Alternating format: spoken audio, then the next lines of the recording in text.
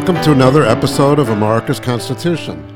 I'm Andy Lipka here with my good friend, Professor Akhil Amar. Hello again, Akhil. Hey, Andy.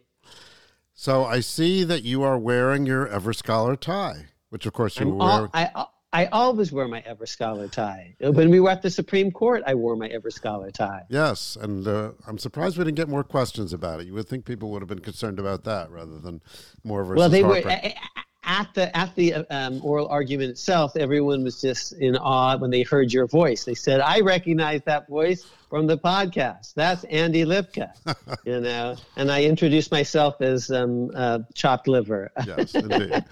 Well, actually, we get questions from our listeners, and we do need to attend to those questions on a podcast soon, which we will. But we've had a few questions about EverScholar. People have asked me, is Professor Amar going to be teaching any more EverScholar programs? And the answer is yes.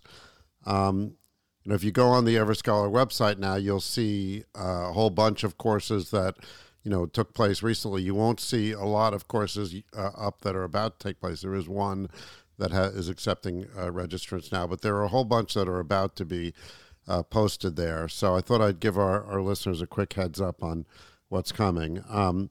There's going to be a course in April 20th to 23rd on statesmanship and its practitioners. The exact title is to be determined. And that's with some great faculty, including Stephen Smith from Yale and Vicki Sullivan from Tufts and Dan Schillinger from Yale, and also Philip Bobbitt from the University of Texas and Columbia and from America's Constitution, and Stephen Skowronek also from Yale. So this is, very exciting. At the end of May, going into June, probably May 27th to June 11th, something like that, there'll be a program in Italy, in Rome and Florence, with a fantastic faculty that we're going to announce very soon. And then later in the year, there'll be a program on Chinese foreign policy, which we're putting together now. And we're hopeful that Akhil will be teaching with Gordon Wood once again. Gordon has contacted us and expressed interest in repeating his appearance at EverScholar. So I encourage all our listeners to sort of watch this space, everscholar.org. Maybe we'll put a link up on the podcast page to that as well, so people can get there. Gordon Wood's ideas about the centrality of state constitutions in the American Revolution are hugely relevant to the Moore versus Harper case that we've been talking about in recent episodes, and that we're going to continue to talk about today. Yes. So last time we started to talk about the oral argument, as you mentioned. So just a quick recap. We talked, of course, about the experience of attending them, but we also played for you some clips that included the opening statements from several of the advocates. We got into questions of substantive versus procedural restrictions on the actions of judges or other state actors other than the elected legislative branch. We played some a clip from Justice Kagan, which got into the precedents. Justice Jackson discussed the notion of the legislature as a creature of the state constitution, and really, quite a wide-ranging discussion. But today, there's a lot more. So we're going to start off. I want to get right into it. With two big questions that we're going to address. One, what is a legislature? Why is that relevant to this case? And two, what is the proper standard of review by the Supreme Court, or federal court for that matter, of a state court that purports to review a statute in the name of and in terms of the state constitution? So those are the two questions that occupied the court for quite a lot of its time during the oral argument. These, especially the second one, might seem like a fairly technical question, but if you listen to our last podcast, I think one thing that came out of that is that Professor Amar is the best at taking these technical questions and making them approachable. So it's important to understand them in order to understand the case. And frankly, I'm not sure that everyone in the audience even understood all these questions and just how important they were. So let's get into it. So we're going to start off with this question of what is a legislature? Oh, and Andy, the one other thing that we're going to do is make sure that our audience hears the voices that they didn't hear last week. Last week, they heard the voices of 6 of the justices, but they didn't hear from Justice Gorsuch. They didn't hear from Justice Barrett. They didn't hear from Justice Alito. And they're going to hear from them today and hear the advocates' responses. They heard most of the oral advocates, but they didn't hear Don Verrilli. So we promise today that they will hear from all the people that spoke in the courtroom that they didn't hear from last week. And there are going to be some encore performances. They're going to hear again from some of the ones that both the advocates and the justices whom we profiled in our last episode. All right. Well, let's start with Justice Gorsuch then, because he had some statements which I think will encourage us to explore the notion of what is a legislature. So here's a quote from a clip with Justice Gorsuch in conversation with Solicitor General Prelogar, and then Justice Kagan comes in on this as well. As Justice Barrett was pointing out, the question before us is whether the rule, the time, place, and manner regulation has been prescribed by the legislature. And we can say, hey, ordinarily courts will interpret and apply the rules prescribed by the legislature, and executive agents will enforce the rules prescribed by the legislature pursuant to their ordinary obligations as executive officers. I get that. But it's something different, I think the argument goes from the other side, when a state court says, or any institution says, we're not going to enforce the rules prescribed by the legislature for whatever reason. In this case, it's because of the state constitution. But it could be an executive officer who contumaciously refuses to do so, or whatever one imagines. But here, by definition, I think we're in agreement that the rules prescribed by the legislature are not going to be applied in this case. So I think that's the argument as I understand it. I just wanted to give you a chance to address it because I haven't heard anybody address it yet. Sure, and I appreciate the opportunity to do so. So I think that the premise of the question was focused on the legislature's power under the Elections Clause to set the time, place, and manner of federal elections. And if I'm understanding the question correctly, our view is not that it would transgress the legislature's power to depart from its law when that's the ordinary practice of judicial review. It might be the case that the legislature's work has to yield to a state constitutional provision because however they prescribe the time, place, and manner of elections could violate equal protection, for example, under the state constitution as well as the federal if it violates one person, one vote. So sometimes state courts, through the ordinary process of judicial review and constitutional adjudication, are, of course, setting aside what the legislature has done with respect to its manner regulations. And by definition, invoking some higher authority under state law to not enforce the rules about time, place, and manner prescribed by the legislature, right? Correct. And our theory is that that's consistent with the Elections Clause under this court's precedent because the framers vested the state legislature with their lawmaking power, and that has always been understood to be subject to state constitutional constraints. There is no category of state law that has previously existed that detaches the state legislature from the state constitution and allows it free rein to have whatever laws it wants without that state constitutional check. And we think that the text and the history and precedent forcefully reinforce this idea that the framers would have understood that when they were giving this lawmaking power, it carried with it those ordinary checks and balances. And when Mr. Thompson says, well, it should be subject to the constraint of federal review, but not of state constitutional review, what do you think of that distinction? I think this court has rejected that distinction already in cases like Smiley and Hildebrandt, and they rejected exactly the theory that my friend has proposed about looking at the federal function. In Smiley, the court said, that's not what you look at. You look at the specific function that's been assigned, and when it's a lawmaking function, that carries with it the ordinary checks and balances that apply to state law, including those applied by the state constitution. That was the very distinction the court drew with Hawk versus Smith and the separate ratification function. That's a different question. question. And cases like Lester that he's repeatedly relied on are looking at a different function under the Constitution. But with lawmaking, the relevant fact is that the framers would have understood that that comes with it judicial review and state constitutional constraints, both substantive and procedural. Because the lawmaking authority of the entity in question comes from the state constitution, right? I mean, if it's a lawmaking function that we're tapping into, it's the state constitution that gives that entity its lawmaking power and tells it when and under what circumstances and how it can act as the legislature. Right? Exactly. And this is black letter law, Justice Jackson. A law that violates the Constitution is no valid law at all. In North Carolina, like in many other places, it's void ab initio. That is the kind of constraint that goes into and describes the conditions that attach to the making of law in the first place. So in effect, it's as though the state court is saying you are not, quote unquote, the legislature for the purpose of the Elections Clause. Within the meaning of the Elections Clause, yes, because that's a lawmaking role. We think that the framers would have understood that it's carrying with it that constraint. And that traces directly from the Articles of Confederation, because they similarly prescribed this kind of function on state legislatures to provide for the manner of selecting delegates to the Continental Congress.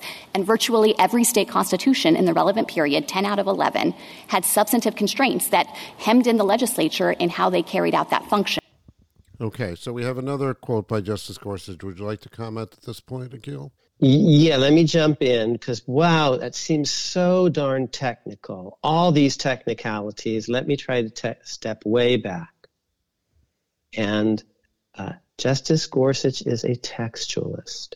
He is focusing on the word legislature. I'm a textualist too, but there are two different ways of understanding legislature.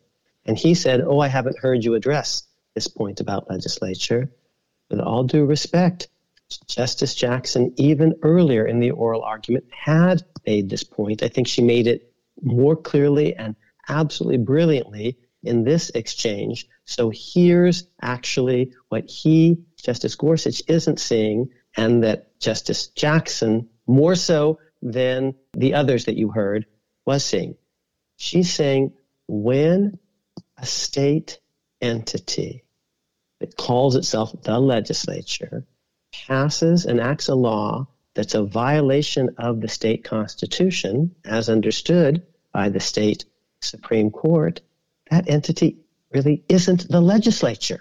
That's the point. General Prelogger says, when they do something that they're not allowed to do under the state constitution, or, this is Elena Kagan, the federal constitution, she says, it's not a valid law. It's no law. It's void ab initio. Fine. But it's a more direct response to Justice Gorsuch if we say it's not just that it's not a law, it's that it's not a law because the entity that was doing it isn't a proper legislature within the meaning of the state constitution that creates and shapes and bounds that entity, both procedurally and substantively. So Justice Jackson is the clearest, understanding this textual point. You are not the legislature. Now, what did Justice Gorsuch say? He says, when these other entities are doing that, they're defying the legislature. No, they're defining the legislature, in effect. He analogized a state court disregarding the statutory enactment as akin to a contumacious executive. What does contumacious mean? That means someone who's acting actually in contempt, who's actually just disregarding law, maybe willy-nilly.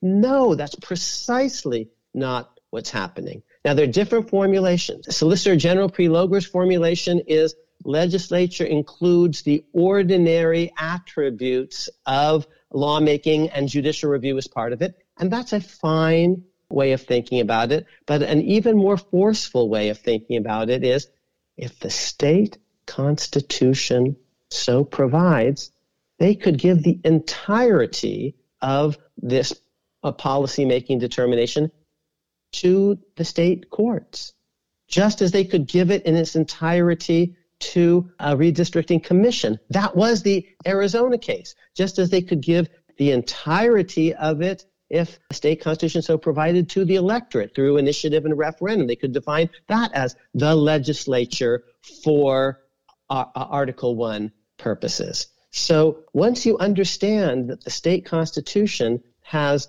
virtually the state, through its state constitution, has virtually carte blanche about how to define what the legislature is. You see that Justice Gorsuch has just made a mistake at step one in thinking about the legislature too narrowly. And as we heard last week, one way of seeing that is to understand that gubernatorial veto has always been understood as part of the legislature, even though in ordinary English, his kind of English, you would say, the governor isn't part of the legislature. Government is separate from the legislature. One final point, two final points. Oral advocates try to be agreeable. And one thing that that Solicitor General Prelogar said that I think I went to say that she said correct at a certain point, where I would say not quite, okay, but she wanted to be, and then she went on to actually, disagree. But because I think he's making a mistake, with all due respect, at step one, had I been an oral advocate, I would have stopped him right there and said, actually, we disagree about what a legislature is. That's not correct. We think that what you call a legislature enacts what it calls a law that's a violation of the state constitution as understood by the state Supreme Court. That enactment is not a law, and the entity that enacted it from a certain point of view can be understood as not a proper lawmaker, not a proper legislature. And so to understand what a legislature is, you have to understand the entire system, which includes courts and could, in fact, be given altogether to courts. There's a case that Vic and Steve and I cite in our brief. It's from the founding. It's called Calder versus Bull. It's even before John Marshall is Chief Justice.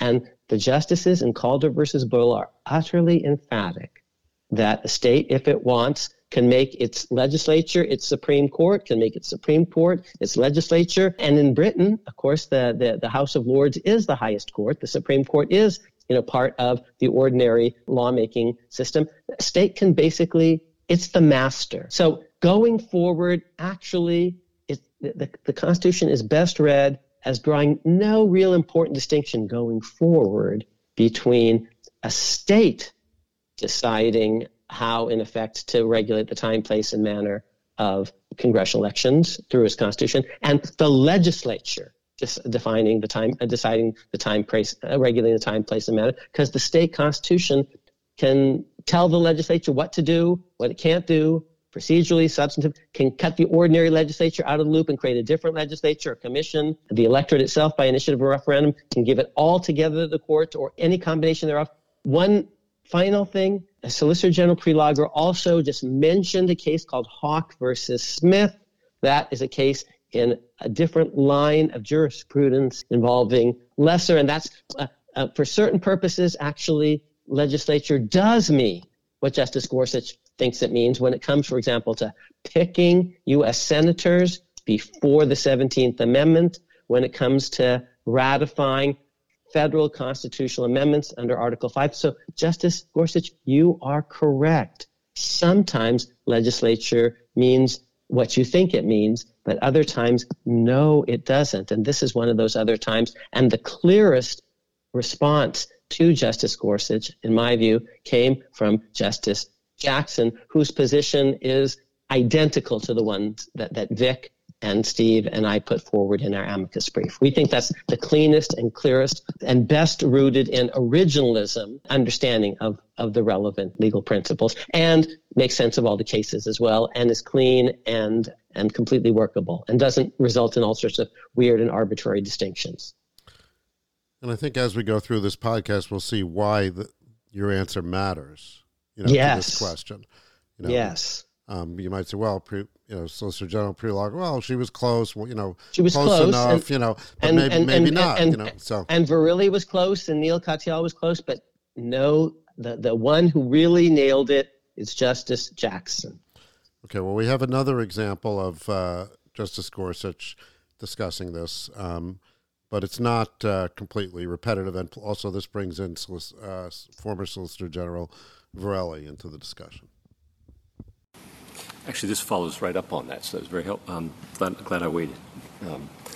The question, I think, as Justice Barrett suggested, is, has the legislature prescribed the time, place, and manner? And I think your standard and our sky-high astronomical, and I think we ventured into outer space at points standard, is asking, has the judicial opinion in interpreting the law, let's deal with statutes first, gone so far afield that we can no longer fairly say as a matter of federal law that the legislature is the one who prescribed the time, place, and manner? Is that a fair understanding of our task here as I think that under federal law? I think that's kind of the underpinning of the idea that what you're trying to solve for is the problem of state court going so far afield and being so disconnected from existing precedent, from history, et cetera, that you would come to the conclusion that they're really not engaging in the function of judicial review. The legislature didn't prescribe these things. I mean, that's the text that we're asked to interpret, right? Right, but I guess, Your Honor, I would say that and they've gone so far afield. If I could just say it this way. Well, I just want to just make sure we're on the same page. That's the federal standard, and one way of analyzing that, I think, if I'm understanding you, and if I'm not, please say so, when we're dealing with statutory law, is if they've gone so far afield or into outer space, that's an indication that it's no longer the legislature prescribing the Well, I guess I would put it differently. Okay. I guess what I would say is that that the framers took legislatures as they found them, that the judicial review under the state constitution is a condition of the normal operation of state law in the language of Smiley, and therefore should be expected that courts will review federal election regulation by state legislatures under the state constitution, that they can validate. Thank you, Mr. Brewer. Thank you. Okay. And once again, I think that was a pretty good answer by the advocate, former Solicitor General Verrilli, but a little too deferential. I would say, had I been asked that question, no, with all due respect, Justice Gorsuch, we are not on the same page. You have a different understanding of the legislature, and you think it's a problem if the state constitution says this entity cannot do X and must do Y. And you would say, but it says legislature, and I would say legislature means whatever the state constitution wants it to mean, and that includes a veto, but it can include a council of revision, which involves judges. It includes judicial review. It could give the thing entirely, to repeat, to courts or to a commission or to an alternative body that we could call the congressional districting legislature, legislature number 2. We could have legislature number 1, legislature number 2. It's like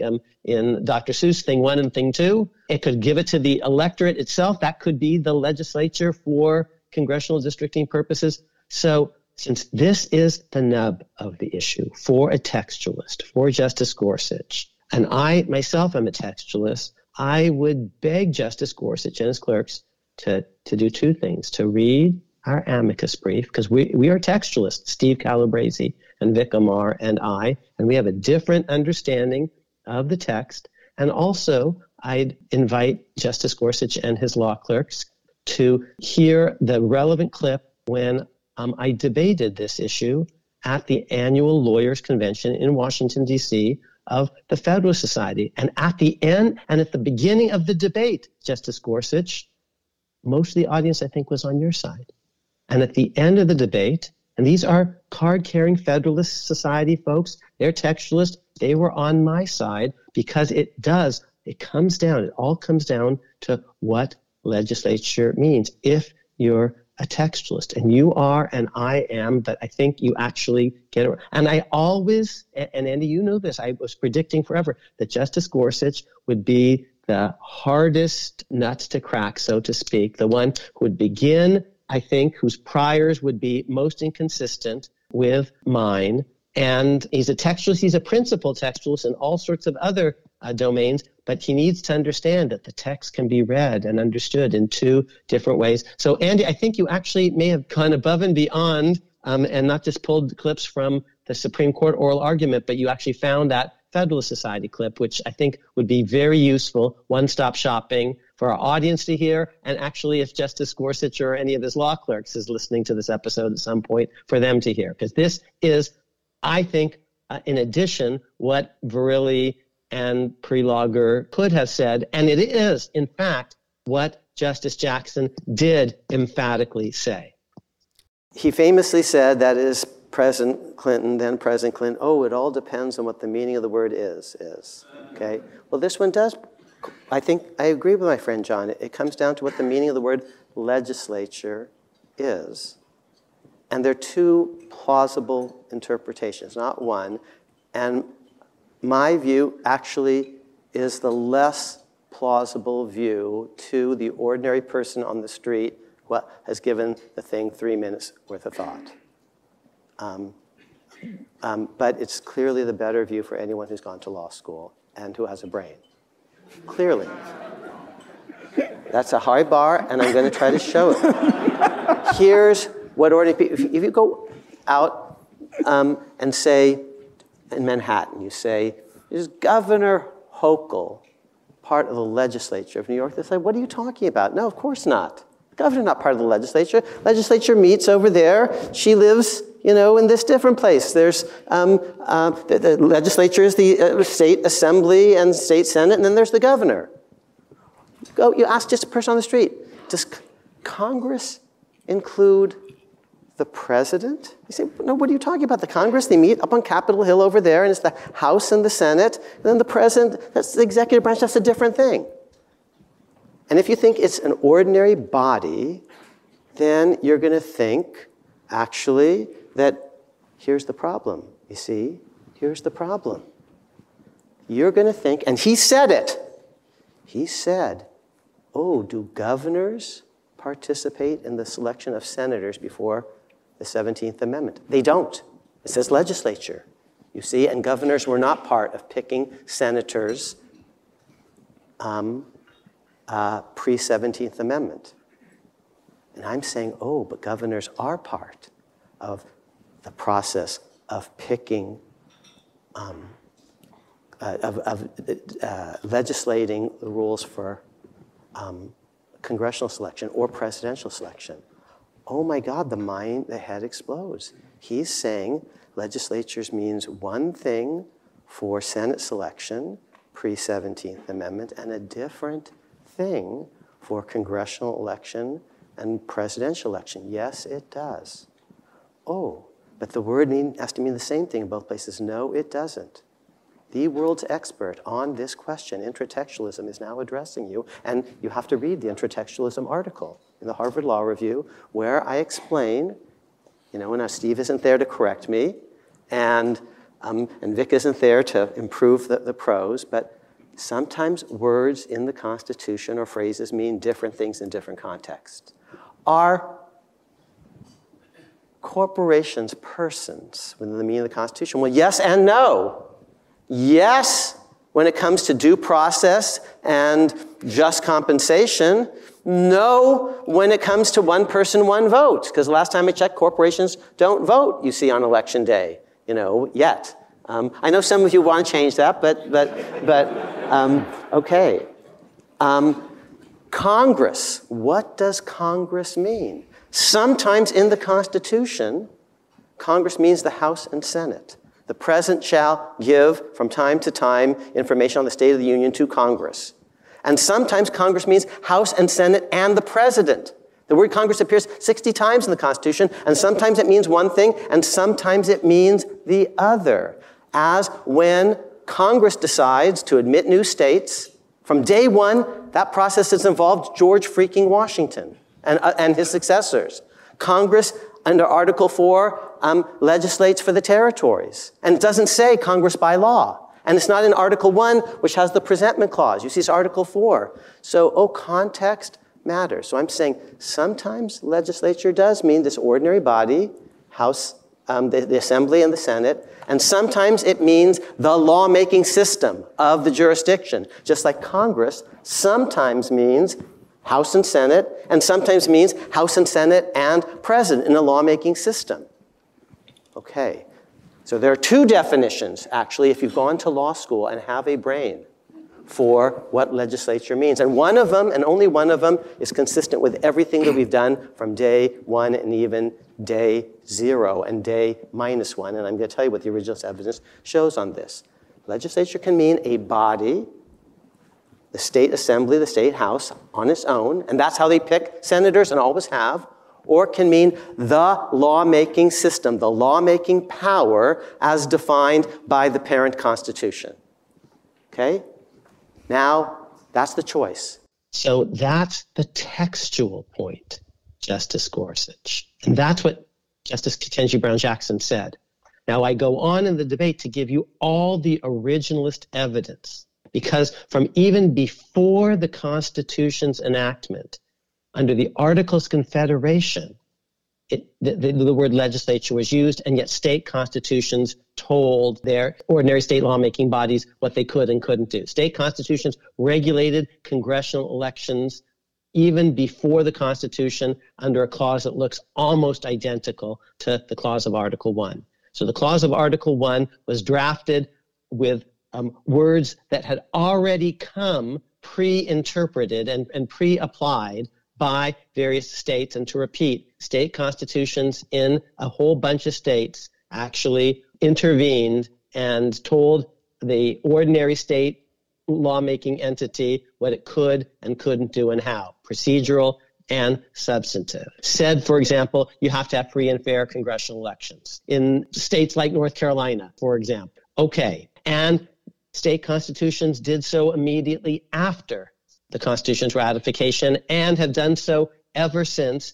And that's where Neal and Solicitor General Prelogger come in and say, oh, if Justice Gorsuch is right, everyone else has been wrong from day one, indeed from before day one, from day 0, from day -1 under the Articles of Confederation. So either they're all wrong, everyone in the world, in almost all states, and almost every year, forever, or, Justice Gorsuch, you need to rethink your understanding of the word legislature, because there are two, not one way of understanding it. And you will see that clearly, and this was the Chief Justice's opening question, if you ask just the simple question, is the governor part of the legislature or not? Because you have, with all due respect, Justice Gorsuch, a real problem explaining why the governor is actually part of the legislature, because you have a different understanding of legislature. That's actually what's hanging you up. And I concede, Justice Gorsuch, with the greatest of respect, I concede that your understanding at first seems to be the more obvious one.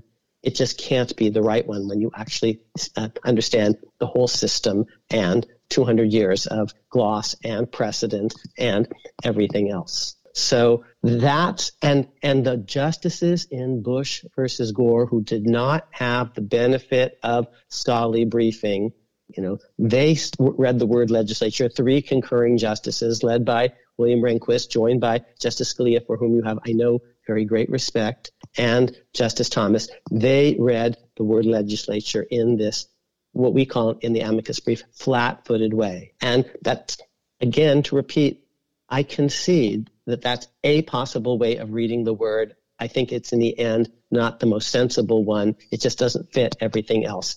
And the one that fits everything else is Justice Jackson's idea that when this ordinary entity does things that are violations of the state constitution, we can say with Prelogger what they're doing is not law. They're not proper. They're not regulating properly. Or we could say, in a more textualist way, they are not acting as the proper legislature of the state of North Carolina.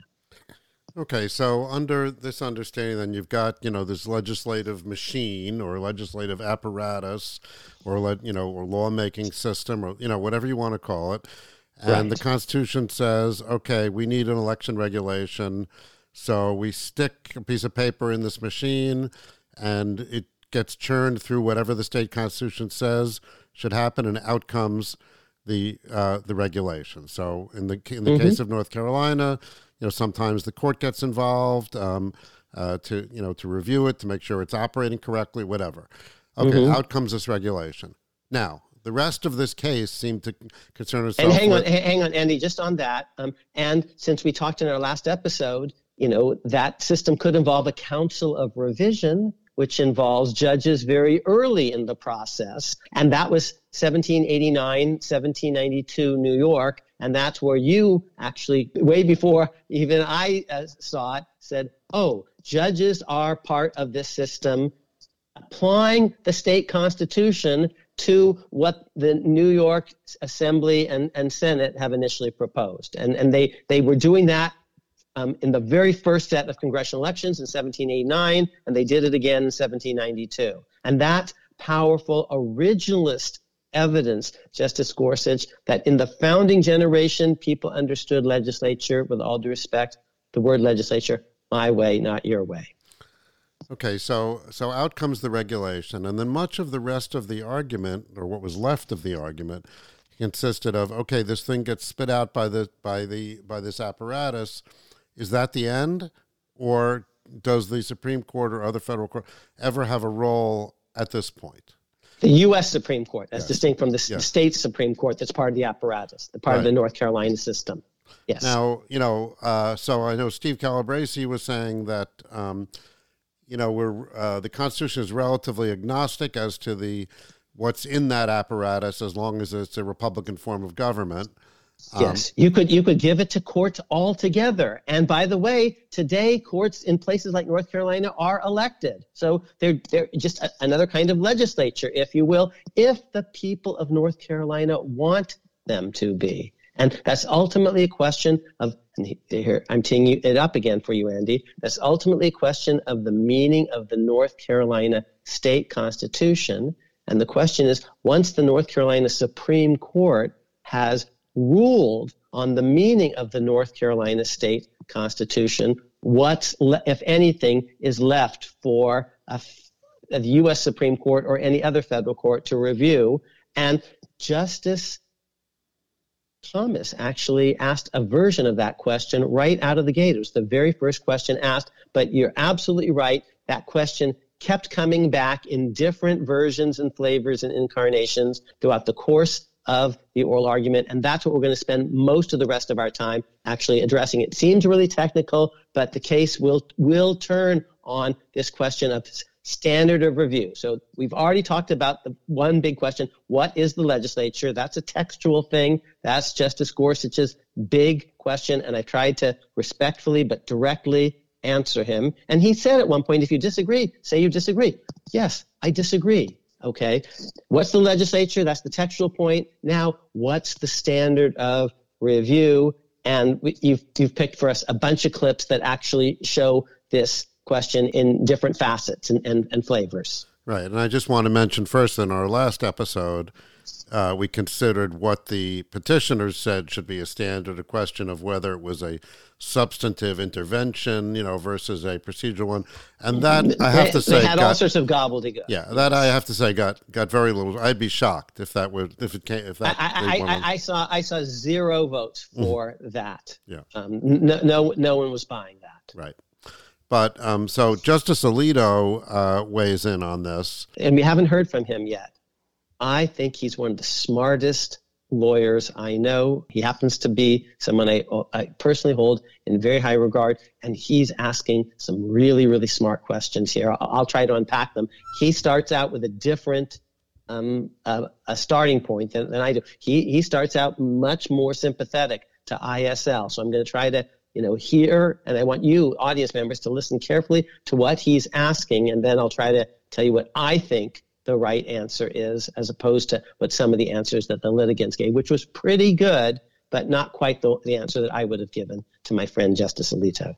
And I will say that, if you've read newspaper coverage of the oral argument or magazine coverage, you probably have not read, really smart coverage of this series of questions. So I would encourage you to take advantage of the fact that Professor Marr is an expert on this. Justice Alito? I was asking some questions earlier about instances in which it is necessary for a federal court, in applying federal law, to delve into the meaning of state law. And while federal courts generally take state law to be whatever the state Supreme Court says it is, There are instances where that is not the rule. And I mentioned one. Put aside for a moment your distinction between a state constitution and a state statute. Whether a rule invoked by the state Supreme Court is an adequate rule in deciding whether there's an adequate and independent state ground for a rule that the state Supreme Court applies, right? That's an instance of that. Correct. All right. How about the contract clause?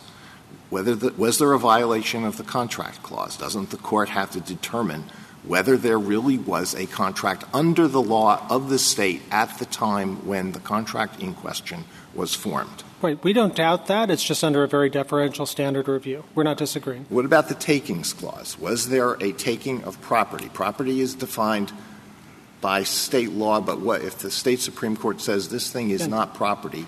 Does that answer the federal question? Again, yes, we think all of those are examples of this court looks into it. Here, of course, we're talking about state constitutions being interpreted by state courts. It's a little different than these scenarios. Right. But yes. What about if there's along the same lines? What if there is a claim that there was a deprivation of property? Once again, property is primarily defined by state law, but does the state Supreme Court have free rein to say, no, there was no deprivation because there was no property? So the state court does under its own processes, depending on the text and the history in that state, which differs from state to state for reasons Judge Sutton says. And this is the same answer I've given to Justice Thomas. We don't doubt that there is some review by this court in extreme circumstances. It's just that the standard is incredibly high. Okay. So this is an audacious podcast. Called a Marcus Constitution because Akhil Amar actually thinks he knows something about the Constitution that the rest of the world can benefit from, thanks to Andy Lipka's creation of the whole enterprise, very gentle but firm guidance. So I'm going to be really straight here. This is really technical stuff. It's hugely important, and I think I'm the world's expert on it. I was hired by Yale at the age of 26 to teach federal courts. That's what this is all about, federal jurisdiction, which is about the relation between state and federal law and the relation between state and federal courts. And it's very technical, but this is actually what I got hired to teach and what I used to teach every year again and again and again. And I want to unpack it because I think Justice Alito has a point, but he misunderstands actually the key differences between some of his hypotheticals and the facts here. And my friend Neil Katyal, who is a great scholar, doesn't teach Fed courts, actually. And although he was my student, he wasn't my Fed court student. And he's always complained, Akhil, I would have learned federal courts better if I'd been able to take it from you. So let me just take a big breath, big step back, and tell you what federal courts is all about. This is an entire semester in a course that basically revolves around two fundamental truths, two or three. Truth one, state courts in general are the definitive interpreters of state law, and federal courts in general, including, of course, headed by the Supreme Court, are the definitive interpreters of federal law. That's the first proposition. And Justice Alito actually tipped his hat to the general proposition that state courts decide state law. So that's proposition one. Proposition two. In any given transaction in the world, it is often the case that there are state law elements and federal law elements. They're kind of connected in certain ways, jumbled together in certain contexts. So, yeah, state courts are the master of state law, and federal courts are the master of federal law. That's the first proposition. And yet, state and federal law are often connected, related in all sorts of cases and controversies, factual transactions. Most of them, actually, in our world. Ours is a genuinely federal system. Third proposition, the relation between state and federal law in any given situation will vary. And I can give you very subcategories, and the particular nature of that relationship will determine, in part, what deference federal courts owe to state court interpretations of putative state law. So, three things. Federal courts are expert on federal law, state courts on state law. State and federal law get jumbled up in the real world and connected in all sorts of ways, and the precise ways in which they're connected will actually and must do all the work in the analysis. And that's what you didn't quite hear from Neal. So here are the examples that Sam Alito used, and one of them is actually a version of a case called Martin versus Hunter's Lessee, which is what I wrote about as a law student. I got my piece published in a law review, and that's what I was hired at Yale on the basis of that article. Okay, so here's what Martin versus Hunter's Lessee is about, and I'll give you his other examples. In Martin versus Hunter's Lessee, there was a federal treaty between the United States and Britain to basically end the Revolutionary War.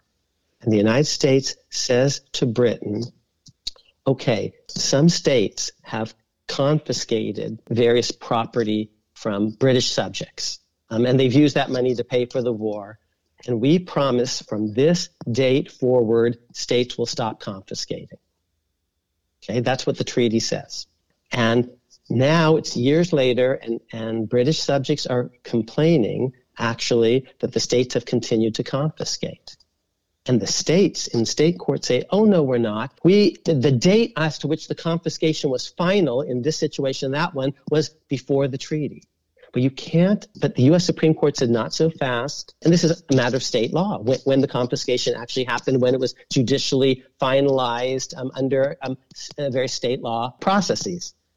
And the U.S. Supreme Court says, no, we're going to have to look at that ourselves, even though it seems like a state law issue, because federal treaty rights actually rest upon this state law determination or state factual determination. So we can't allow a set of treaty rights that are rights actually against state governments to be manipulated by state courts, which are organs of state government, to the frustration of the federal treaty interest. So we're going to have to second guess that in some situations. That's a case called Martin versus Hunter's Lessee, and it's absolutely at the heart of my very first article as a law, even before I was a law professor, was hired to teach. And our audience will know that that case is central to my chapter on John Marshall and Joseph Story in the book, The Words That Made Us, because I haven't plugged the book in the last 30 seconds. So that's one of the three situations that Justice Alito was gesturing towards. So just from a layman's point of view, basically it's denying the state courts the home field advantage, right? Or saying that, we're going to just decide in favor of our state, Correct. And the federal government needs to be able to Right, because those judges are paid by the state government that wants to confiscate, okay? And these are treaty rights against the state. And there's a federal interest, because if Virginia can do this was from Virginia, then that's going to actually annoy the Brits, and they're going to take it out on New York and Massachusetts and Connecticut, bluntly, on the United States. So because they're going to use that treaty violation by Virginia as an excuse for not carrying out their end of the treaty, and which raises all sorts of national security considerations. And you can't trust the Virginia courts with all those national security interests. That's what federal courts are all about. That's Martin versus Hunter's Lessee, and that's what I explain actually in some detail in The Words That Made Us.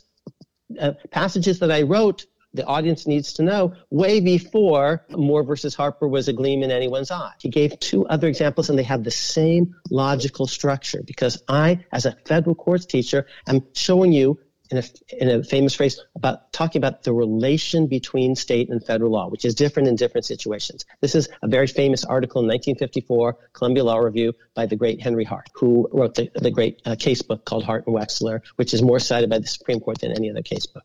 Here are two other examples, and Justice Alito mentioned these very explicitly. One is the Contracts Clause. The Contracts Clause is in a part of the Constitution that begins, it's Article 1, Section 10. It's a precursor to the 14th Amendment. It begins, no state shall impair the obligation of contracts. And that clause has come to be read to mean a state, even when it's a contracting party, is bound, and it can't impair the obligation, the contractual commitments that it itself has made as a contracting party. It can't quite renege. It's a no-take-back idea. You don't have to make a contract to begin with as a state, but once you do, you can't impair it by basically refusing the obligations that you've contractually undertaken. Now here's the rub. Ordinarily, whether there's a valid contract to begin with, that's actually a question typically of state law. Do you have, this is Contracts 101. This is Professor Kingsfield and Hart. This is offer, acceptance, consideration. Okay, the Byrne and Hairy Hand. They're just like, was there contractual capacity of the two parties?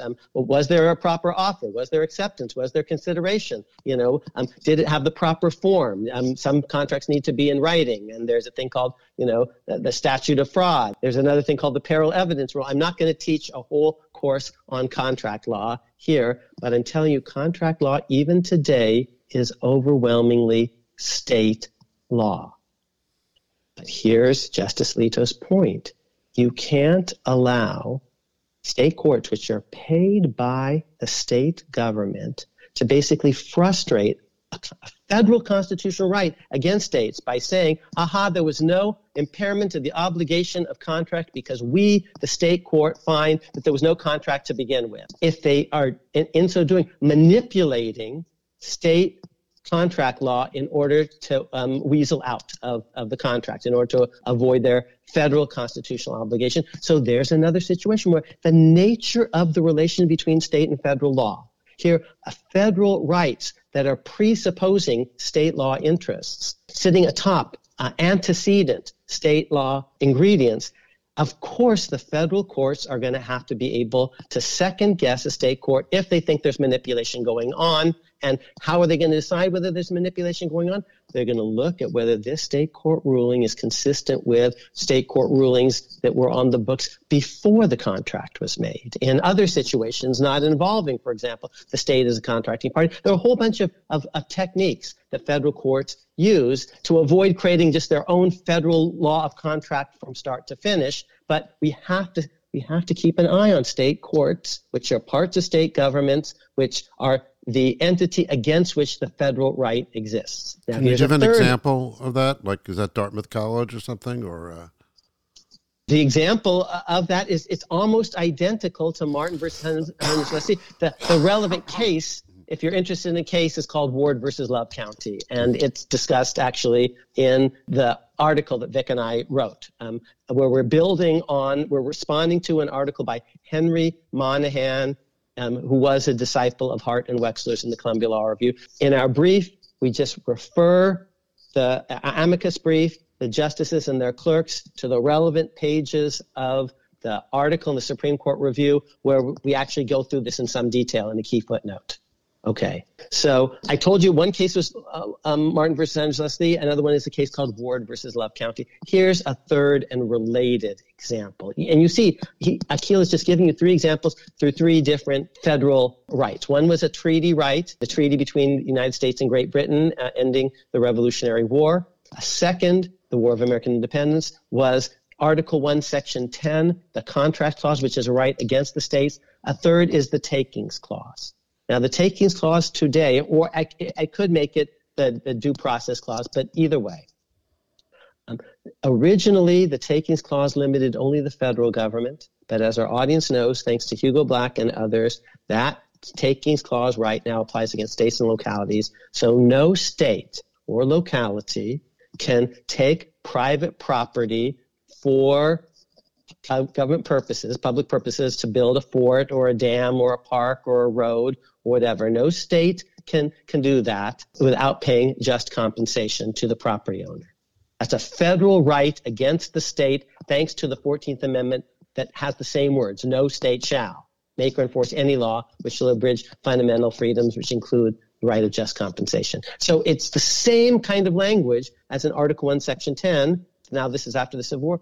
Now, obviously, you can't allow a state court to manipulate. But what counts as property to begin with? Ordinarily, that's a state law issue.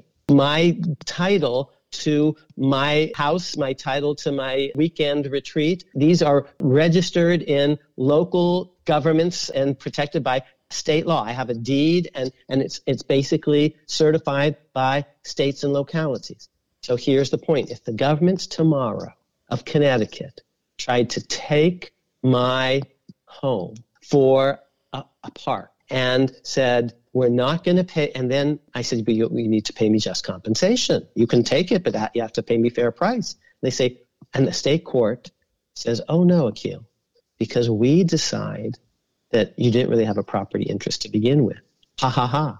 And I say, well, wait a minute, you just made that up. That's utterly inconsistent with all the property rules that apply everywhere else where the government isn't trying to grab something from me. Now, this is closer to Dartmouth College. You see, the Dartmouth College case that you asked about. No, they can't do that. So the federal courts are going to have to monitor state courts to make sure they're not cheating and manipulating by completely misinterpreting a state law ingredient on which a federal right rests, a federal right against the state itself. I could have done the same analysis if the question is just compensation owed because there's a property right, but is fair procedure owed.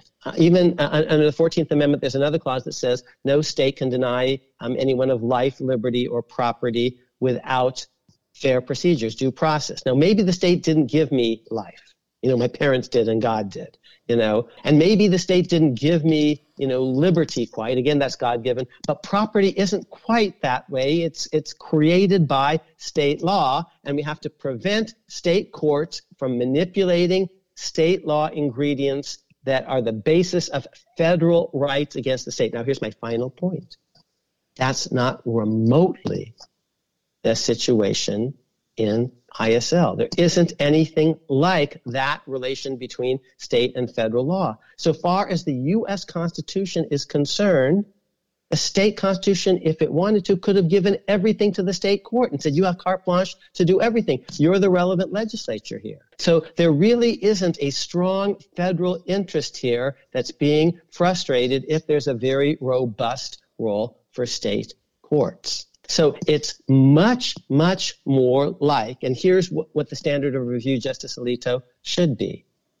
Has the state court here acted in such a way that it's just not a court at all? It's utterly lawless, so much as to basically violate the basic ideas of the rule of law and due process of law. And here's one way to ask the question. Suppose this had been a state election. Not a federal election. And the state Supreme Court came up with, all sorts of interpretations of the state constitution. Would you get involved? And you should only get involved if what the state court has done is so egregious as to basically be utterly, utterly lawless, such that it would violate due process of law, even if it were a state election. And the reason, by the way, Justice Alito, that that's the right standard and nothing else is if you have a different standard of review, because it's a federal election, a congressional election, it's going to be crazy because the same election is going to be governed by state Supreme Court rulings for the state election part of the event and U.S. Supreme Court rulings for the federal election part of the event. What do I mean? I mean rules like when do you apply for an absentee ballot? When do you have to submit an absentee ballot? Do you have to sign an absentee ballot? Do you need to countersign an absentee ballot? Must there be a witness to an absentee ballot? Where can you drop off an absentee ballot? What excuses are permissible for casting absentee ballots, or is it just as a matter of right? Which polling place do you vote on election day? When does the polling place open? When does it close? You can't have different rules for all of that. The state constitution gets to regulate all of that when it comes to state elections, for state senate, for state assembly, for governor, for city council, for dog catcher, and it makes no sense at all for there to be different rules for the federal election part of it, the congressional election, the presidential election, and for the state election. And so the only standard of review, Justice Alito, that makes sense here is just the due process standard that you would apply even if it weren't a federal election but a mere state election. That's it. And some of the other justices actually, and that's what Vic and Steve and I said in our amicus brief, and Vic and I said in our Supreme Court review piece. And now, Andy, I know you have some other clips from other justices, some of whom are going to talk about the due process test. And some of the lawyers are going to offer different tests. And I'm going to say, actually, they were too deferential to the justices who don't want to hear that this is basically not quite their business. It's really state courts that should be deciding this, except in the most extreme situations where we could say that what the state court has done is utterly lawless, so lawless that we would intervene even in a state election. We, the Supreme Court. Yeah, I've asked you before in other episodes, like what actually is due process? Fair procedures, notice, general, the rule of law. So I'll give you examples of what wouldn't be due process. What would be, utterly lawless. And the interests are going to be at their peak when the government is using its vast coercive power to punish an individual, to harm an individual. So the state statute says that my taxes, state taxes, are due on January 15th. And I file on January 15th. And they say, by the way, and if you're late, there'll be a 10% penalty. And imagine state court, utterly lawless, say, because they don't like Akil.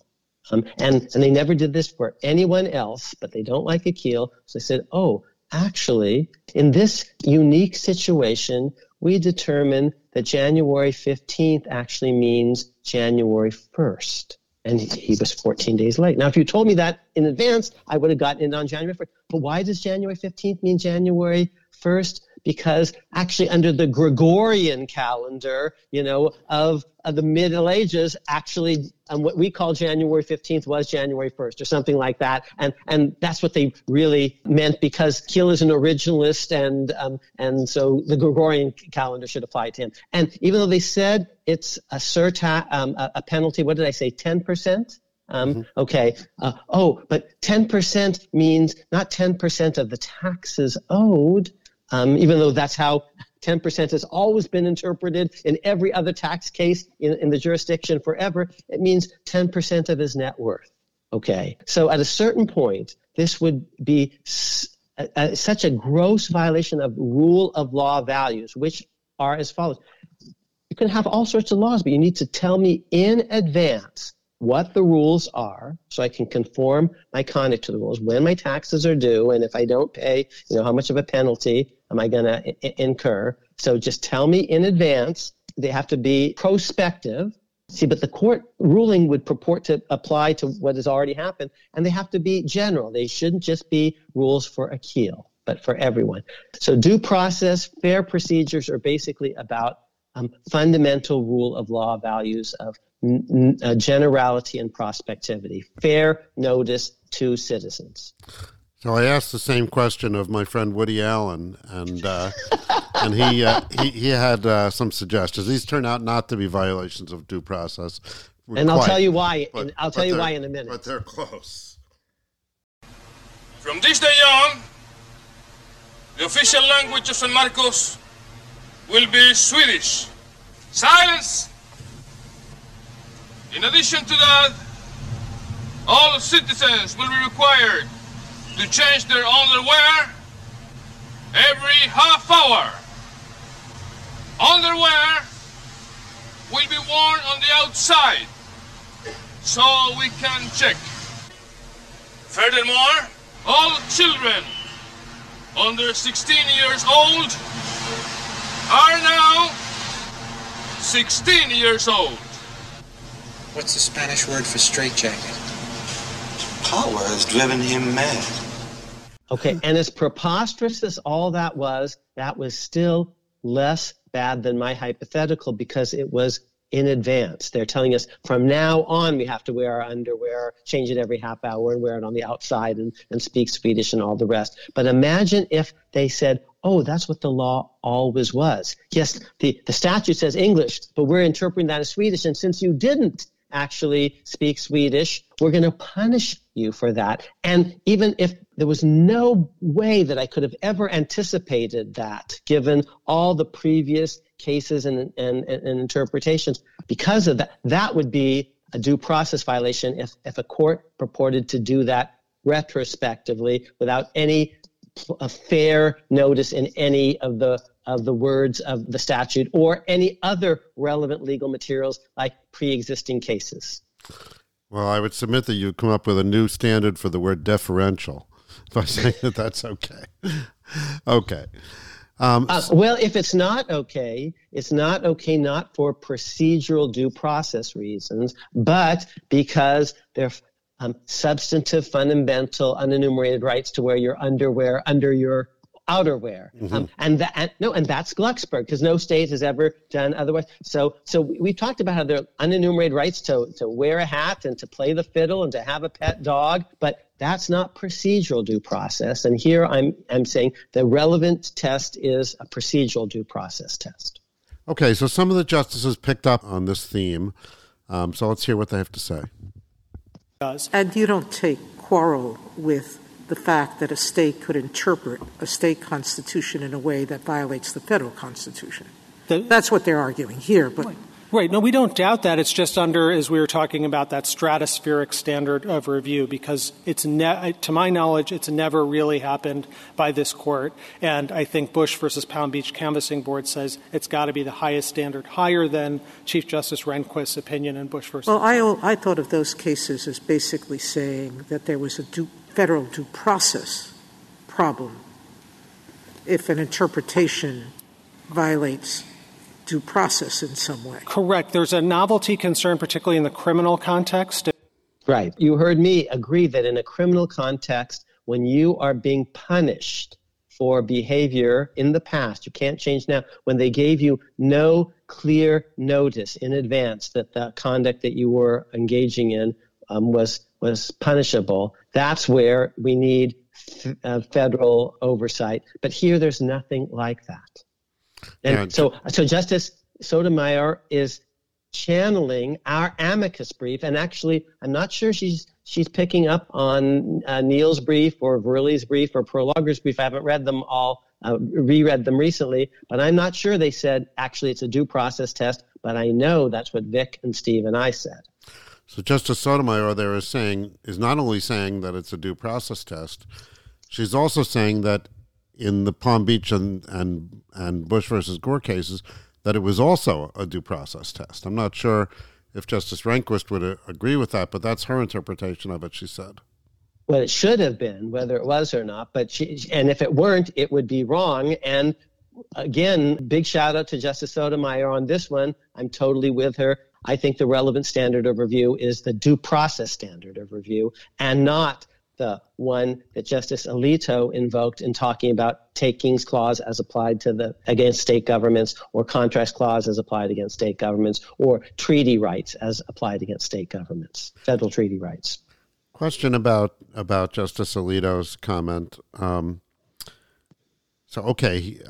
your explanation, there's a federal interest that needs to be protected in the contracts clause. There's a federal interest that needs to be protected in the takings clause.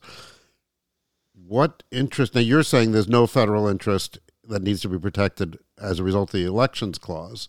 Right. So he would seem to be implying that there was. What might it be?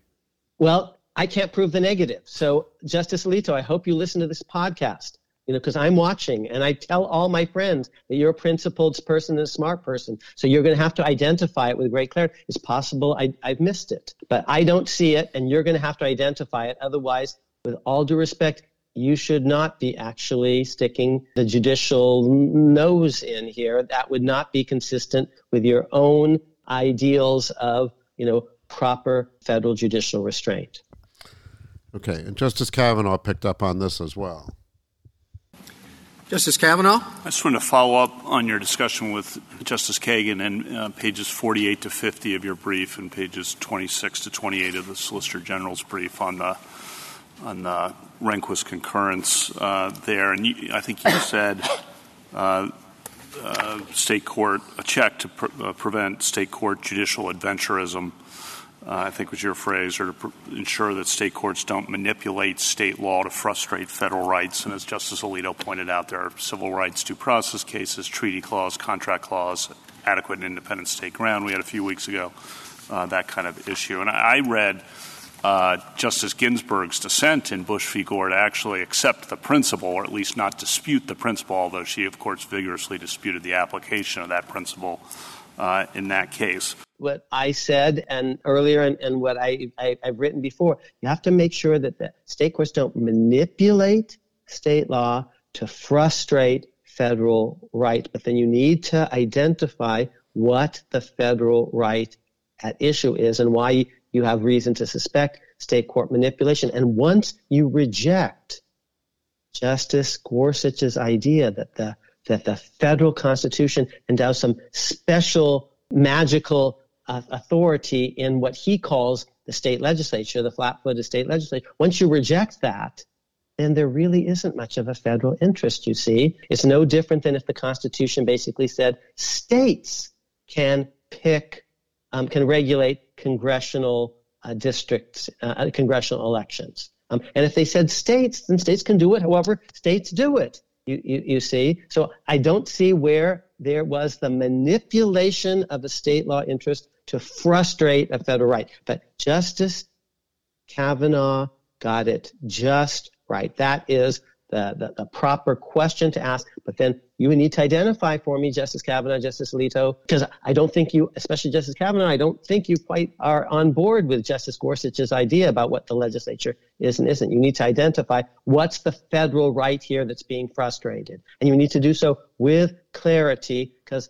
I believe I just did that in the treaty context, Martin v. Senator's Lessee, and the takings clause context and the contract clause context. You need to do something with comparable clarity. And maybe you see it. I haven't seen it yet, and I can't prove the negative. But you must prove, Justice Alito, the affirmative if you're going to actually second-guess a state court on meaning of state law. And one final point, and we're going to hear this, I think, in some of the other clips. State courts are allowed to have different understandings of interpretive methods. So state law not only can deviate from federal law in substance, but also in interpretive method. Even if the Supreme Court wants to be textual in its understanding of its Constitution, hypertextual or what have you, state courts need not treat their state constitutions the same way. They're allowed to have their own methods of interpretation as long as they're kind of consistent and don't violate these rule of law values. That they, when it comes to the case that Akil brings before them because they don't like Akil, they completely change all the interpretive understandings.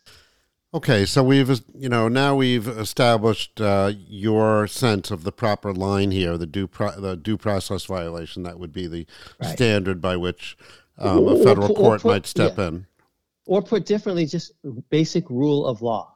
Mm-hmm. And the hypotheticals that I was giving are going to be, they're very unusual because American courts are not corrupt in general, state and federal. But, you could imagine in some hypothetical, maybe because let's imagine I was a critic of the state judges, an outspoken critic, and then they get a case involving me as a arguably delinquent taxpayer or what have you, and they're just making things up utterly in order to punish me because they don't like me. That communist China stuff, that's procedural due process, rule of law. Because ordinarily we presume, remember this was the first of the three basic precepts of federal courts course. That first principle is ordinarily state courts are the last word on the meaning of state law. Now, why is there even this limit? Because there is a federal constitution, and it says states have to actually obey due process as a federal rule. They can't deprive even their own state citizens, who are also U.S. citizens. The 14th Amendment says they can't deprive even their own state citizens of life, liberty, or property without fair procedures, without the rule of law. That's the federal interest, the due process. But to repeat, that federal interest would apply even if it were a state election and not a federal election. And that's why, and the standards should be the same, we argue in our amicus brief, whether it's a state or federal election. Because we don't see the word legislature in Article 1, with all due respect to Justice Gorsuch, as creating some strong federal interest of any sort requiring oversight of the state courts, because the state courts are part of the legislature in North Carolina once you understand Justice Jackson. So we're going to play some clips in a minute that show the advocates and the justices sort of struggling with defining a line as to when federal courts should step in and when they shouldn't.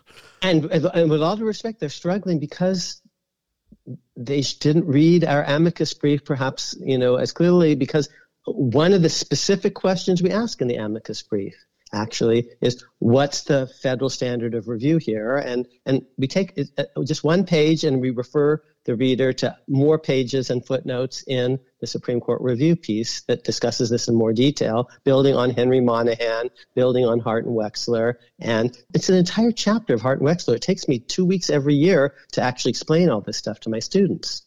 And our audience is getting it in 10 minutes. Well, I think one of the reasons that they're struggling with it is related to this normalization of Bush v. Gore, because they're saying, Bush versus Gore and even Palm Beach, established that there is a federal interest. And so we have to say, did they, meet this standard of federal interest? And and I think that the due process standard is so much clearer. So can you give me, and then Justice Kagan picked up on this. She says that's the kind of thing that justices say all the time, that courts are acting like legislatures. Yeah. Okay. And so can you give me some examples or an example of something where the justices might be tempted to step in because they don't like it or something like that, but it would be inappropriate? Anything short. The state constitution says free and fair elections. And if you were the state Supreme Court justice, you would say this seems pretty fair to me, but the state Supreme Court says we just don't think that's fair. We think, for example, that partisan gerrymandering is unfair.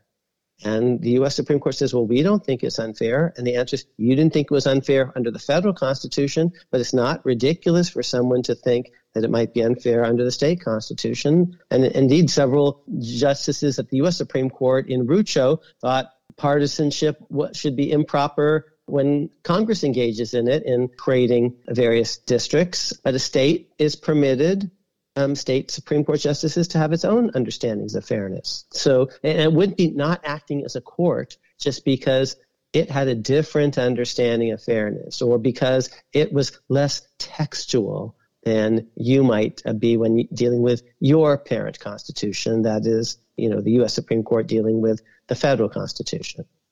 Okay.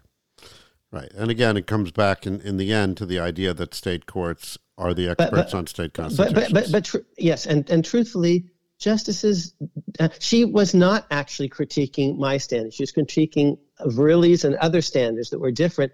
Justices very, very rarely accuse other justices of being utterly lawless. They say something slightly different than that. And they don't even say the court is not acting like a court, because if it's not acting like a court, it doesn't have jurisdiction. They don't say stuff like that. They might say it's acting like a legislature. Yeah, that's what that was what she said, that they're acting like a legislature. And sometimes courts do get to act like legislatures. State courts, for example, make common law, and common law is kind of legislative in nature. So her critique was of other standards, not of my very, very narrow rules about due process. No, I agree. I mean, she was worried that a standard that was too loose would wind up being applied all the time. Yes, so. and I worry about that too. And my point is, it can't be a different standard than the Supreme Court would apply for a state election. So I'm actually telling them very, very concretely kind of what this means. It's not just some abstract thing. If the U.S. Supreme Court ever tries to strike down a state Supreme Court rule about congressional elections, it has to be willing to do the same thing on the very facts of that case for the rest of the election, that is the state election, party election. And that is going to be a very chastening, and that requirement that if they're going to do the one thing, they have to be willing to do the other is going to really limit their temptation to jump in needlessly. It's another benefit of that standard, aside from the fact yes. that... Yeah. Mm-hmm. Yes. Okay, so it's going to force them, if they want to do this, they are going to need to go whole hog and explain to the world why they are the more faithful interpreters of the North Carolina Constitution than North Carolina judges. Mm-hmm. Okay, well, so let's hear some of the discussions among the attorneys and the justices on this question. Mr. Verrilli, how far would you go with that? There's been some discussion about we could only review state courts at a sky-high level or stratospheric level, or we ran into a similar problem with that in Bush v. Gore. How would you articulate our review standard? Yes, Justice Thomas. I appreciate the opportunity to do so. And let me just try to articulate what we think a clear, correct standard is.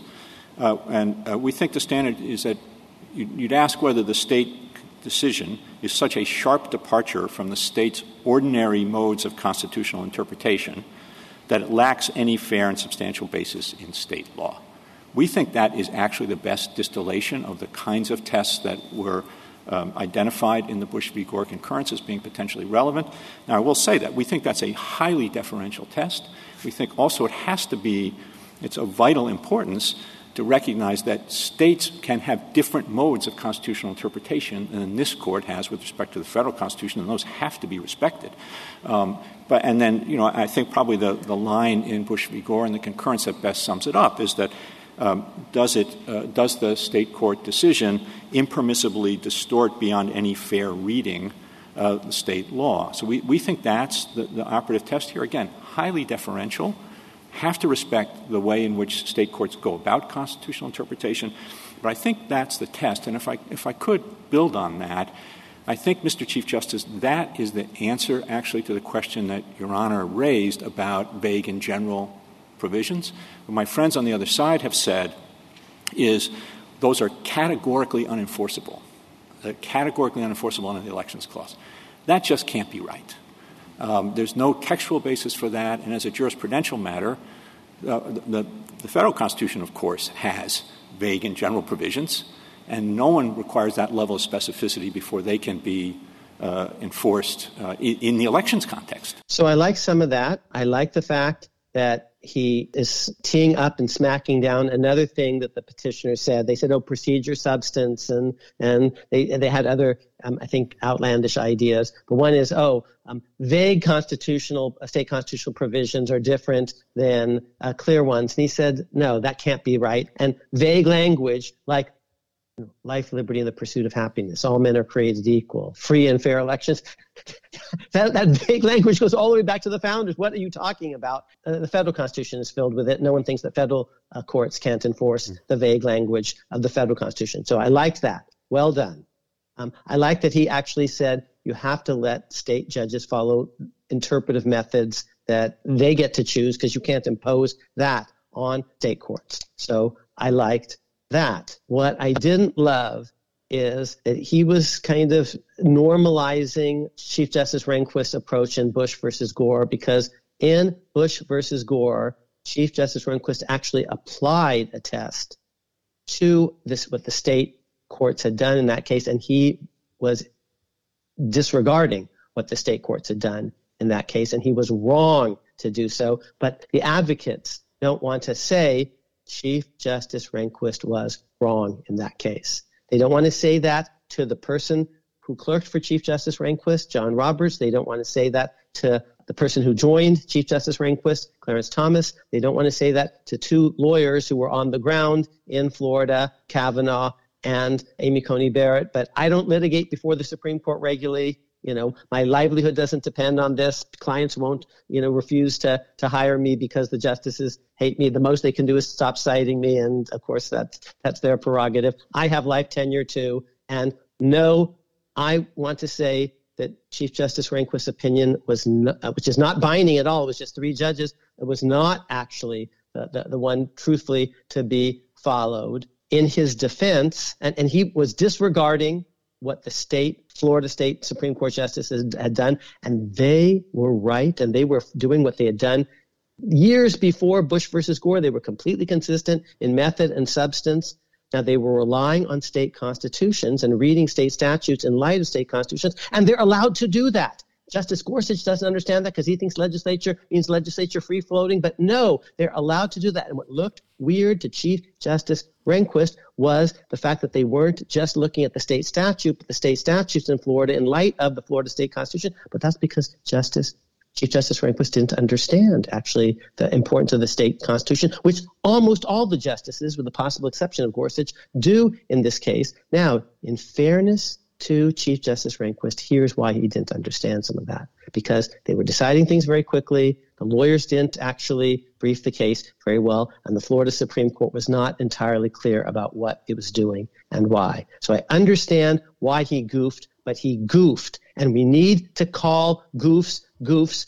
We need to call goofs goofs when the liberals goof, like Roe versus Wade. And I was with Sam Alito saying that was egregiously wrong. But now I'm with the liberals saying, in fact, Bush versus Gore, on its facts, Chief Justice Rehnquist's opinion was actually not the right standard. It was the wrong standard. And I know, to repeat, that was joined by Clarence Thomas, and that three of the other justices were kind of on the ground as lawyers on Team Bush. But so I thought former General Verrilli made some very good points, but again, he's a little too deferential. And I understand why, because it's, the Rehnquist court revisited. I get that. But in this podcast, I'm going to try to be totally straight with the audience and with the justices and the clerks, and tell them what the litigants didn't quite tell them, but what I think they need to hear from someone who honestly sees himself as a friend of the court, an amicus in the truest sense, and of the justices. I want them to get this right, because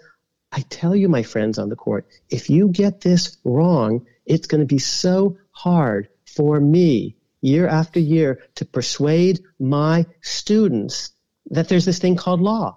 And that you're not politicians in robes. I don't think you are. So that's why I'm actually telling you that it would be a mistake, actually, to go down some of these paths that might seem paths of least resistance, but aren't the paths of principle.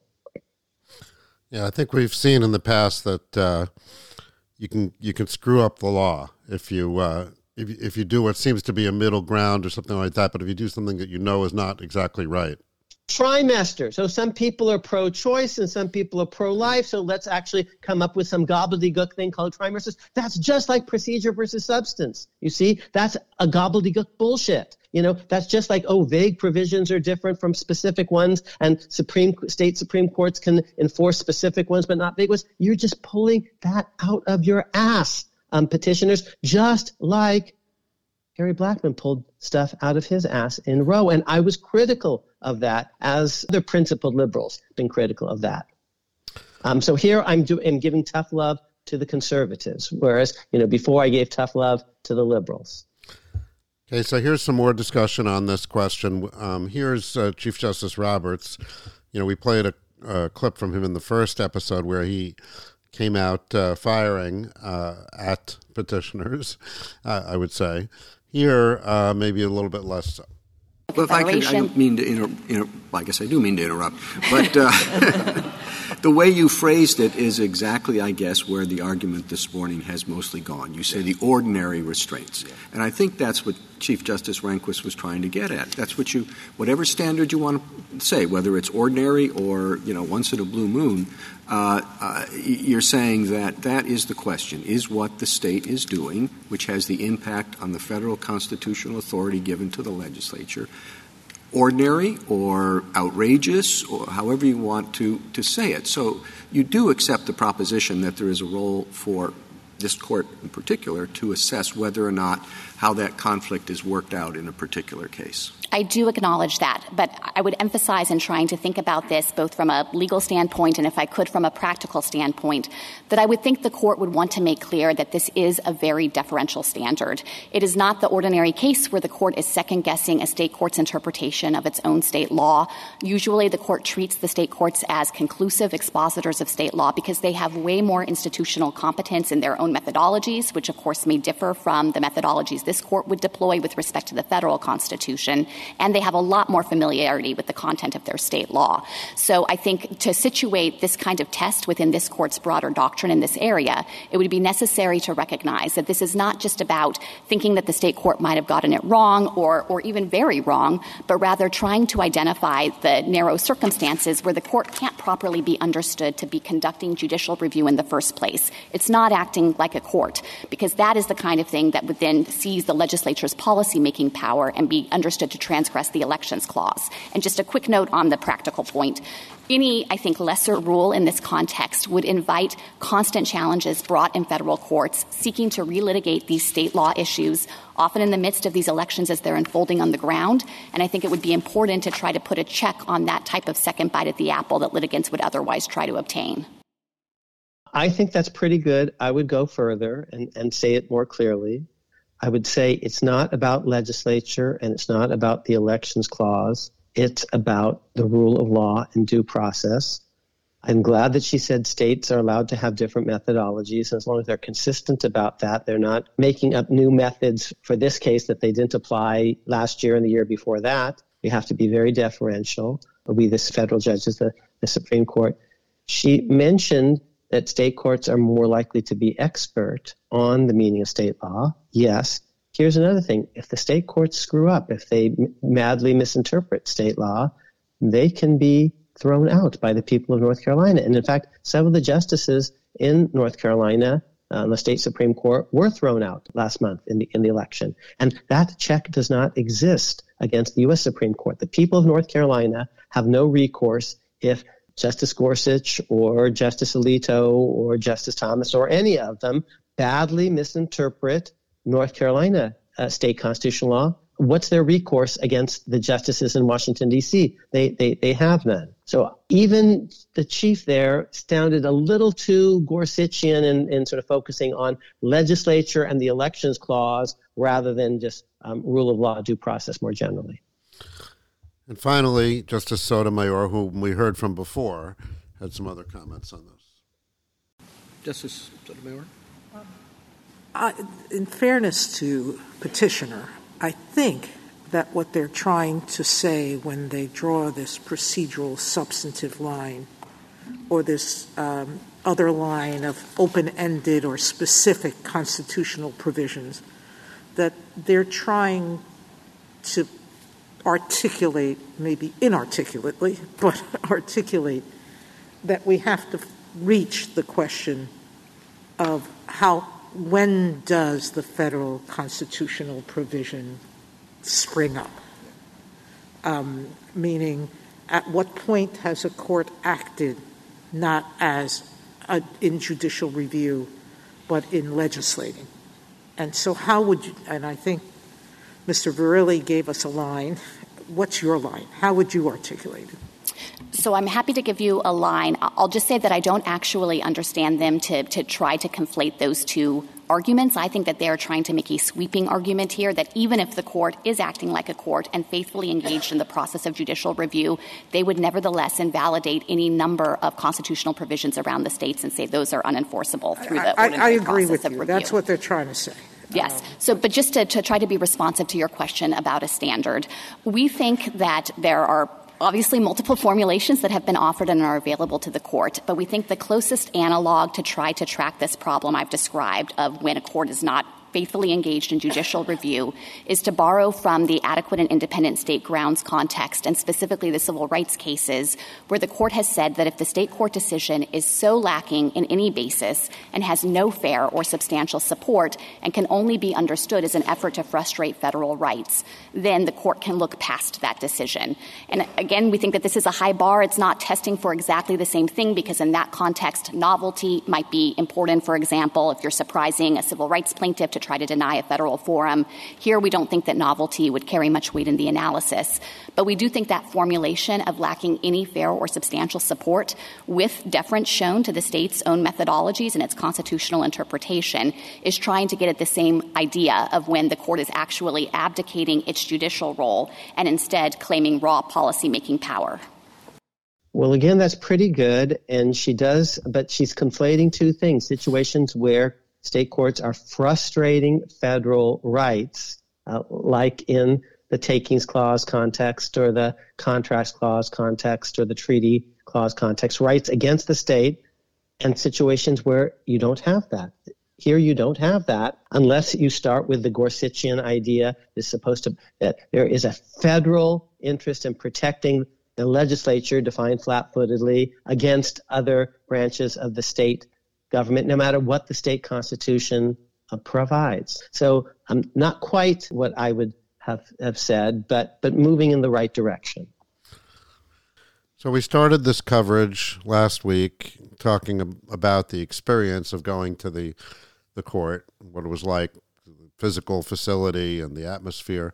So, Andy, one postscript on that, on the building itself and our visit to the building, because we're sticklers in this podcast for getting everything exactly right, and I think I may have gotten something not quite right last week. I described for the audience the bas-relief, the frieze above the bench in the Supreme Court, which has kind of a tablet with Roman numbers 1 through 10, I through X. And I said that was the 10 Commandments. Now, I've since discovered that some court literature says, oh no, that's actually a representation of the first 10 amendments, not the 10 Commandments. Although on a different portion of the courtroom, the frieze above, I believe, the south wall, the frieze above the benches, the east wall, there actually is a pretty emphatic depiction of Moses, actually with the 10 Commandments and actually some Hebrew characters. It's part of the great lawgivers of history, Hammurabi,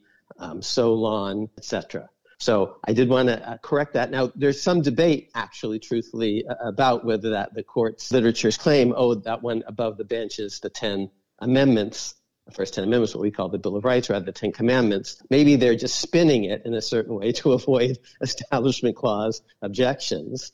Yeah, because it is 2 tablets that look very much like the 10 Commandments. So, I've never seen the 10 Amendments listed that way.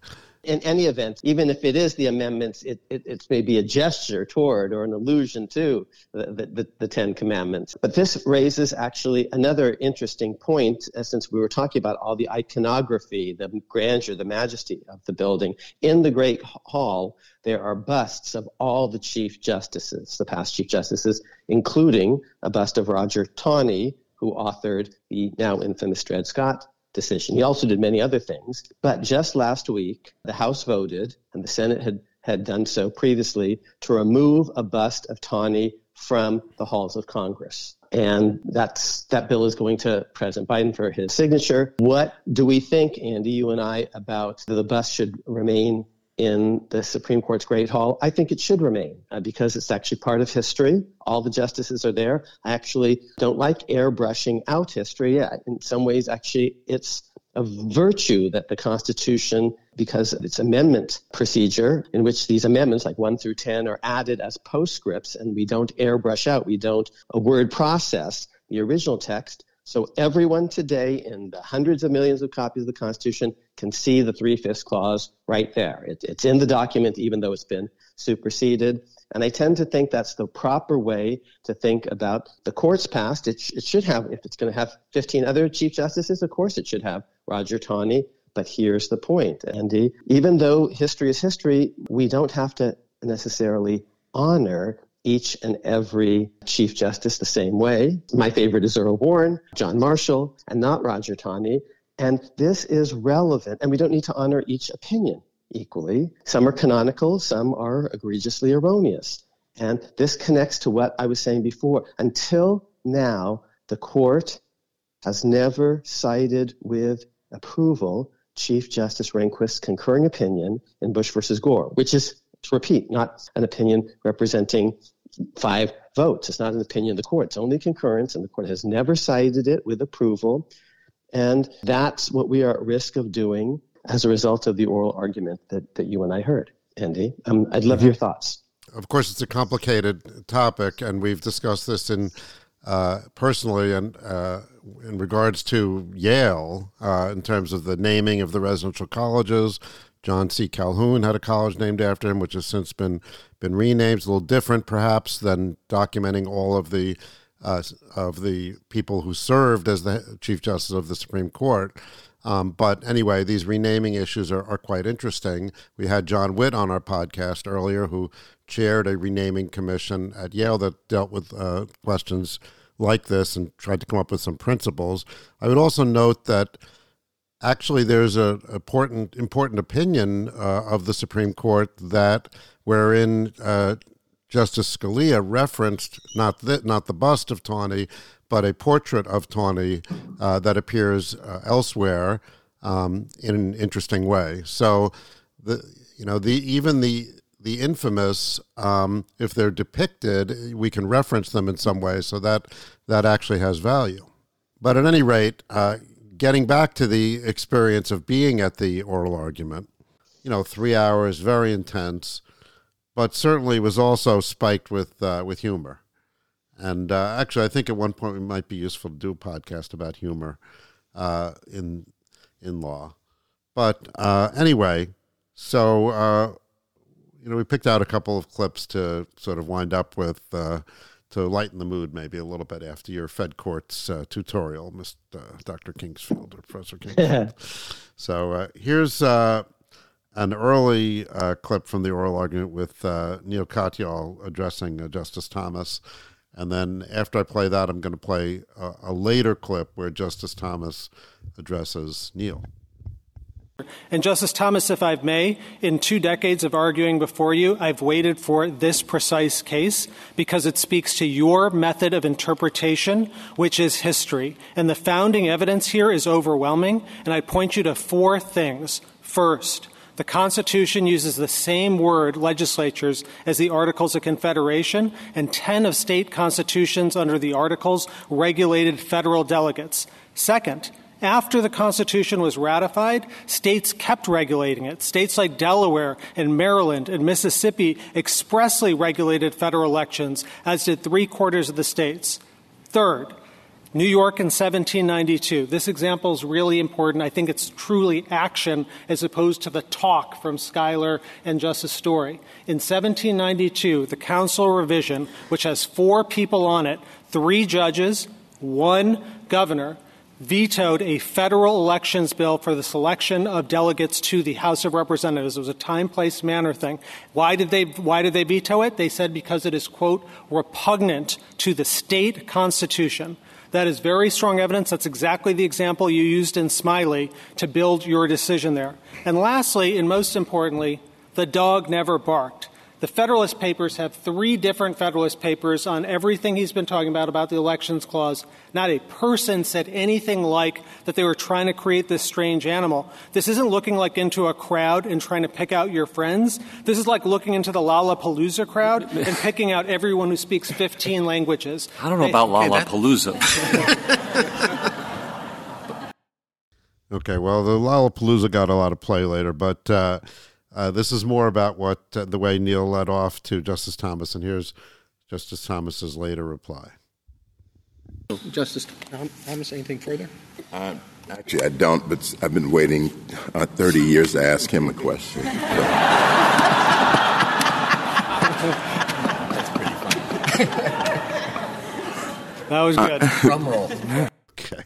So here's what's great about that exchange. This is a little inside baseball, but I'm going to unpack it a bit.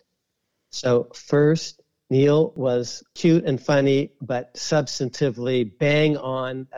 Neil, really well done. That's one of the best clips, of any of the oral advocates, and we had a lot of good clips. Our lawyers had a lot of good moments, but that was really great. Well done, Neil. And what he did was originalism. That's why he's been waiting a long time to address Justice Thomas, because Justice Thomas is an advocate of originalism, and Neil hasn't always been on the originalist side of things, let's say, when it came to the role of precedent in the Dobbs case and on Roe versus Wade. So Neil was basically saying, okay, now I get to make an originalist argument to you, and I've been waiting a long time for that. So well done, and he's highlighting the significance of originalism. If you are principled originalist, look, this evidence is overwhelming. So well, and it is, and well done, Neil. And then the later response from Clarence Thomas was so cool because it was slightly self-deprecating, you see, because he's making fun of the fact that for many years he didn't ask questions in oral argument. Now, he had some reasons for not doing that, and now he does, and our audience has heard. It was never because he couldn't ask great questions. He's spectacular on the bench, very quick and lively and smart and serious, and funny. That was and that's why people laughed in part because, of course, they knew that Justice Thomas, for his first 15, 20 years, whatever, on the bench, almost never asked a question. So that was a really, cool moment. And even though the courtroom is pretty big, as you mentioned, it's also pretty small, especially the space between the lawyers and the bench. You're 6 feet away, 8 feet away. It's a pretty intimate conversation back and forth. And the lawyers are talking to each other as their friend, the friends on the other side. And they're all sitting together inside the bar of the court. So that was, a moment. And people laughed because it's a pretty knowledgeable audience. Some people are just walking in off the street, but a lot of them are D.C. lawyers and former Supreme Court clerks and former Supreme Court litigants. We bumped into Michael Dreeben, for example, who's argued more than 100 cases before the Supreme Court. So that's why you have that great laugh. Great moment all around. Whatever you think of ISL, great moment all around. But on the merits, Neil was bang on. Well done, Neil. Proud of you. And then finally, there was a little bit of a fourth wall broken in this discussion with Justice Kagan and Solicitor General Prelogar. And of course, we shouldn't lose sight of the fact. I mean, I think it's probably welcome. When you and I, Akhil, we're talking about including this clip. We talk. There's SG, former SG, whatever. One thing we didn't say is, 2 women, right? And so it's been now more normalized that there are women on the court. So that's a good thing. Justice Kagan? On your side of the podium, we have 1 vote in favor of a gap between constitutional and statutory questions, and 1 vote saying it's the same. So you get to decide. I love casting a deciding vote. We don't think that there's just on your side of the podium. Sadly, yes. Okay, so on your side of the podium. See, so this is again so funny because it's one former SG to another to a current SG. Yes, both women. And Justice Kagan is saying, it's one thing to cast a deciding vote, so to speak, among the lawyers on one side, but it's very different. But I'm on the other side of the podium, and it's possible that one of us is going to cast the deciding vote on the bench. But just to repeat, lots of SGs there. Kagan, former SG. Roberts, former acting SG under Ken Starr. Neal, former assistant to Kagan, and then her acting replacement, former acting SG. Really, former confirmed SG and the current confirmed SG, Prelogar. So lots of SGs. So anyway, this has been a lengthy podcast, but I think there's a lot to cover. And obviously we think Moore versus Harper is quite important. And this is a great opportunity for you to teach our audience. So I think it's actually quite memorable. So thank you. And just like on the Supreme Court, we tried to be very substantive and very serious. But we also, from time to time, have a little bit of fun, as did Neal and Justice Thomas and Prelogar and Justice Kagan. So until next week.